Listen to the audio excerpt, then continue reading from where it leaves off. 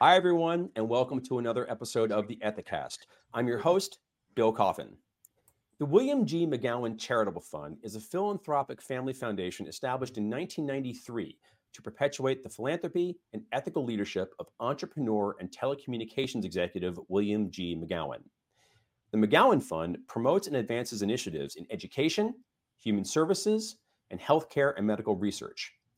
Through the McGowan Fellows Program, the fund partners with leading graduate business programs to imbue future leaders with a framework for ethical decision making and to establish an ongoing dialogue on the importance of ethical business practices.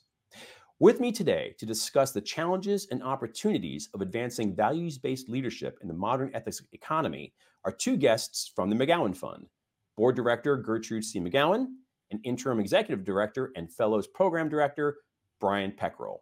Gert, Brian, thanks so much for joining us. Thanks for having us. Thanks, Bill. It's a pleasure to be here on the Ethicast. Gert, I'd like to start with you. Can you tell us a little bit about the McGowan's Fellow Program? It sounds like an amazing program, and I'd love to learn a little bit more about it. It is an amazing program, and it is V2. It's version 2 of our attempt to make an impact in higher education. When we originally began, we wanted to have some sort of an impact on individuals who needed some financial help in pursuing their education. And we had tens of schools, colleges, and we took all comers, and any school that applied would get a $10,000 scholarship, and they would be able to choose the student or students, sometimes up to 2 students, who would benefit from the scholarship. When we looked at the impact, we realized while we were giving lots of scholarships and making a lot of people's lives a little bit better, we wanted to do something a little more in the vein of our uncle, our founder, William G. McGowan.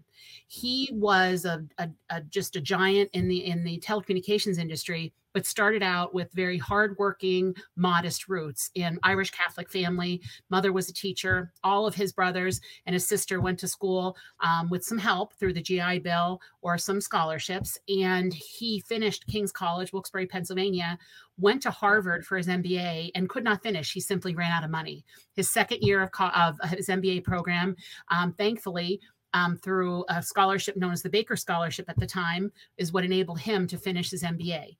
So we decided that we wanted to make a program that might be able to find the next Uncle Bill or give the next entrepreneur or ethical leader a chance. So we modeled the program as a second year MBA scholarship.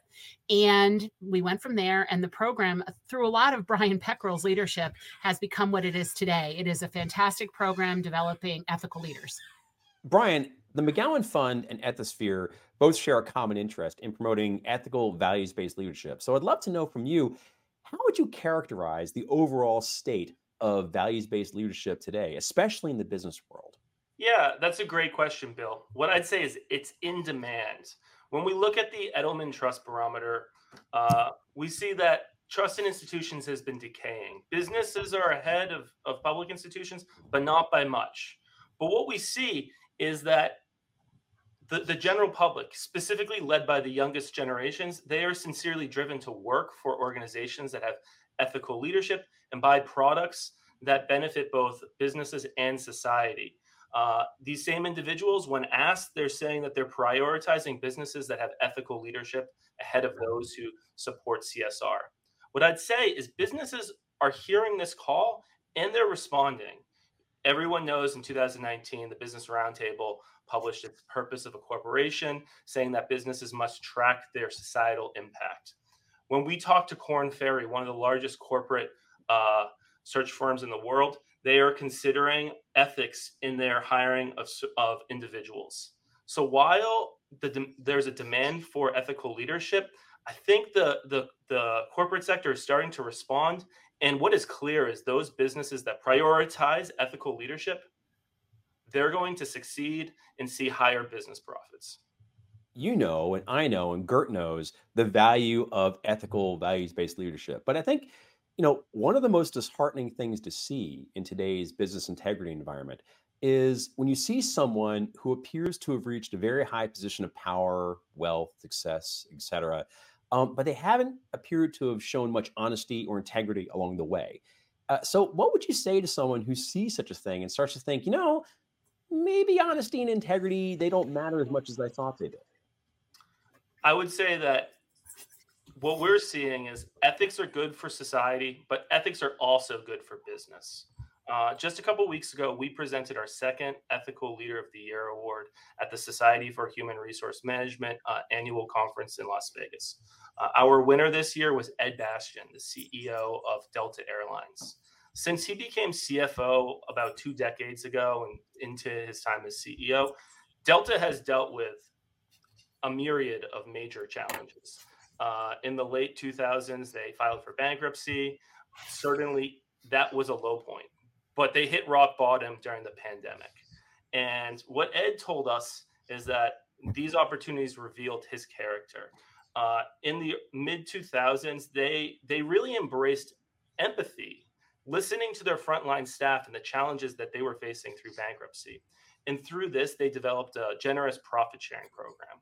During the pandemic, they blocked off the middle seat in their rows so that everyone had a little bit more space. Now, of course, this benefited the customers, but they did this for the staff so that they could feel safe while they're flying and understand that there was some level of social distancing on these flights. They became very creative in their approaches to ensure that while they weren't flying and they weren't bringing any money in, individuals could continue to have health insurance during this really trying time. Ed told us that he obsesses over his people so that they can obsess over the customers. And what we're seeing is Delta's finances are very strong. On top of all of this, Delta and the airline industry has never been safer. So what we're seeing is that Delta's embrace of ethics hasn't just benefited the people and customers, but it's benefited the investors and shareholders as well. One of the most interesting things about the McGowan Fellows Program is how it takes this really truly long-term view of building business integrity. You know, it's talking about, you know, getting leaders before they even become leaders and kind of really developing them to be somebody that's going to really help to shape the environment years and years down the road. So I guess in that vein, what advice would you have for ethics leaders who are trying to instill a similar, you know, long-term effect in their organization, leaders who are trying to move the needle within their own organization on ethics and compliance? I think a mistake that is made is sometimes we view the business decision-making process as large and our code of conduct, our ethics as small. And it's actually all of it. Hiring the right leaders, being the right leaders, having your entire culture should be one of ethics and leadership. Uncle Bill would say that he wasn't successful despite his ethics, but also because of his ethics. I mentioned before, Irish Catholic, hardworking upbringing. His dad was an engineer on the railroad. His mom was a teacher, and he just always tried to do the right thing for the little guy, viewed himself as the little guy, often compared to the David and Goliath story when he took on Ma Bell. And he did not look at, I'm not going to say that it wasn't wonderful and pivotal in the career and the success of MCI Communications, but when he looked at the monopoly that was there, he thought it was unfair to the common man not to have the competition, to be paying more, to have communications. And he just wanted to do the right thing. So while it sounds simple about doing the right thing, it needs to be broad and penetrate the entire organization. From a career development perspective, and I think one of the things that I find so fascinating about the McGowan Fellows Program is how it's offering future leaders, whether they're in ethics compliance or not, a really great opportunity to kind of supercharge their career from the very beginning. So from that perspective, but especially, you know, thinking of future ethics and compliance professionals, how would you say that an early understanding of ethical business practice, especially, you know, whether it's through the McGowan Fellows Program or a similar, you know, apparatus, how does that understanding set up business leaders for success? That's a great question. The way I think it sets it up is it becomes ingrained in their thinking. It's the very fiber of their training. It's the very fiber of how they're learning. And when that is how you're learning your principles of, you know, all these great MBA concepts, you're also learning ethics alongside of it. And we have a very practical program, and we immerse the individuals who are participants in real experiences. And Brian could certainly talk to you more about that. But we have them go through an ethical experience in addition to classroom training.